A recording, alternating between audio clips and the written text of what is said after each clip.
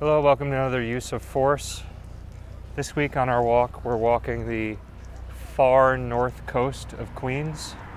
It's our second week in a row of walking the Queens coast. And the following incident of use of force takes place in Flushing on the way up towards the coast. Jesse is going to read about that incident now. At approximately 7:26 hours on October 26, 2014, 4 officers responded to a radio call at New York Queens Hospital, where upon arrival, they met with security personnel. The officers were informed that approximately 4 hours previously, a recent patient had approached a nurse demanding syringes, and on being challenged by security officers, produced and brandished a knife. The hospital provided information on the suspect to the officers, who then proceeded to the suspect's address. On arrival, the suspect was observed in front of the building, but on being challenged, moved down an adjacent walkway. Officers moved to surround the suspect, and on noticing one of the officers following him, he lunged with a box cutter before continuing. It was at this point that the suspect noticed a second officer moving towards him from the opposite direction of the walkway, and ignoring directions, moved towards the officer with the box cutter in hand. Said officer then discharged his service firearm 2 times, striking the subject, who was pronounced dead on removal to the hospital. Subject toxicology revealed the presence of narcotics. Okay. So, several things to talk about here. The big question with respect to this one appears to be the officer's actions when confronted with a weapon, which in this case is a box cutter. Right. The man who was killed by the police was named Joseph Prilo. The officer that shot his weapon and killed Joseph is named Officer Cesar Dorado. And there's quite a lot of reporting about this incident. It all basically says the same thing and actually matches up pretty well with the use of force report. So, yeah, like you just said, Mike, the question isn't really what happened here. It's more about whether or not this was justified. Yeah. And there's currently a case open that Joseph's mother filed. I guess it was a lawsuit against the NYPD and also the city of New York. And in this incident, we can actually pull up at least one of the legal documents that pertain to this case. And in that document, the plaintiff, being Joseph Prilo's mother and the lawyers that are representing her, have some interviews from witnesses that I didn't see in any of the news reporting that would have come out right after the incident, saying that, some eyewitnesses saw this go down and that, in fact, Joseph hadn't lunged at the police officer. So that is the only sort of discrepancy in reporting. But then as far as whether or not he did lunge at the police officer, the question still remains of whether what the officer did was justified. Right. And this becomes an instructive example of qualified immunity. Yeah, and I think we've spoken about qualified immunity at least once before on here. It's not something that I knew really what that meant, and I think I'm still learning. But there was a small quote that I pulled from this legal document that says, as the text of the Fourth Amendment indicates, the appropriate inquiry is whether the officers acted reasonably, not whether they had less intrusive alternatives available to them.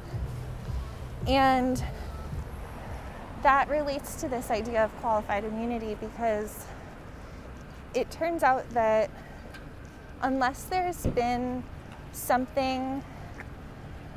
an incident that's happened exactly the same way as whatever is being tried in court, that has landed or has ended with an officer being charged, then there's no grounds for charging an officer. Right. So in other words, officers can basically do anything as long as there hasn't already been something that's happened that's been deemed unacceptable. And it doesn't seem as though things happen that then people realize that it should be unacceptable, but that particular officer doesn't get charged, because they didn't know any better as, legally. It doesn't seem like they add that to the books or make it a new thing ever. So it seems like a little loophole. Right. Yeah, there's no, as far as we can tell, to our knowledge, in-place mechanism that would fix these things if they weren't on the books already for future instances. And likely the only things that get them on the books are an overwhelming force of public will that, create situations where the government has to act in some way. Right. And parts of the way so in this case in particular, the defendant and, his lawyers put together this packet or list of other cases where police officers have not been charged, and cases that are similar to what happened, I think is what they're going for. But I was reading through the cases, and some of them are somewhat similar, but some of them, in this particular case, Joseph had a box cutter, which had 1 inch of the blade exposed and the rest of the blade in the plastic casing.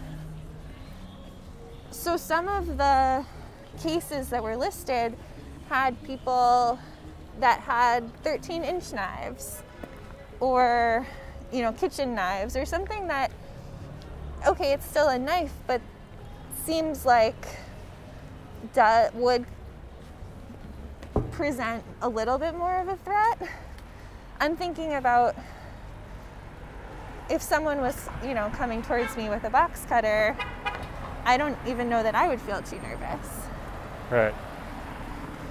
And the part that, so how this all played out is that one of the other police officers simply moved out of the way. Yeah. But because the people that are judging this case, and if there's a jury involved, they're told specifically to not think about whether or not there was another reasonable way for the police officer to deal with it. It's more about whether or not this in itself was reasonable. Right. And then you could, say that it's reasonable insofar as the officer didn't have the ability to discern the threat level and made the decision that by not complying, the person opened themselves up to whatever consequences ensued. Right, and I'm sure that's the argument that the defendant was trying to make. But I also just think it's too confusing, because I don't know how you judge whether something was reasonable without thinking about alternative behaviors. Right. So when you're saying, no, don't think about those alternative behaviors, just purely think about whether or not this was reasonable. Basically, you're saying, think about this in a vacuum, which just isn't the way that we are living in the world. Right. So ultimately, this case is still pending. It hasn't been fully settled. It looks, from what I could tell, it looks as though the officer himself was basically let off with a slap on the wrist, like we see in a lot of these incidents. It looked as though he had to go through a little bit of extra training. Yeah. And I think the case against the city of New York, which is what it ends up, where it always ends up going, as far as a financial settlement, it looks like that's still pending. Yeah. Which is an interesting thing, too, that it's hard to know how to frame that discussion without seeming callous or feeling like it's missing the very larger real point of people losing their lives. But ultimately, the general public is shouldering the burden in this through the city, which uses money that they collect from us. Sure. So, we are complicit in the system in that manner. Sure, and I think that a family that loses a loved one in this way should be given something. They should be compensated in some way. They should win the lawsuit, is my opinion. But I also think that the people that actually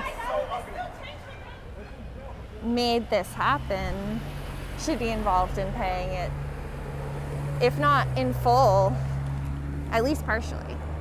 And from, when in most of these, and I'm generalizing a little bit here, but in most of these incidents that we've been reading about, whenever the family is interviewed about, what they're feeling or what they would like to see happen, it's very rarely that they'd like a cash settlement. And it's more that they want to see some sort of change in policing. They want to see that particular officer taken off the force. They want to see that particular officer punished in some way. They want to see that their family member didn't just die for no reason, and have that be something that no one seems to have a problem with. I really don't think that, although they should be getting the money if nothing else, it's not what they seem to want. No, I think in a very real way it impedes progress because it deflates momentum for changing these things. And people are, they're basically presented the option by everyone around them, which is take this money or you're not going to get anything done. Right. And then in that situation, how are people, some people, maybe they're well off, they don't need it. Other people, it's like, this could change my life in a positive way and like maybe get me to forget that this terrible thing happened and it seems so hopeless anyway, and they're telling me this is the only thing that's going to work, then I guess I'll just go along with it. Right. Well, and also with this qualified immunity distinction that police officers have, even if you don't take the money or you don't sue the city, it still doesn't seem like there's much that people can do to actually make some sort of change that would bring justice to the person that was killed or the family. Yeah. Yeah, so I guess we will keep researching these cases. We'll keep learning as much as we can, and hopefully other people are engaged as well. I'm sure there's a lot of people that are. And I think that about wraps up what we have to say about this incident with Joseph Prilo. So thanks again for listening to everyone. And as always, if you have information or anything that relates to this topic, we are interested to hear from you. Bye. Bye.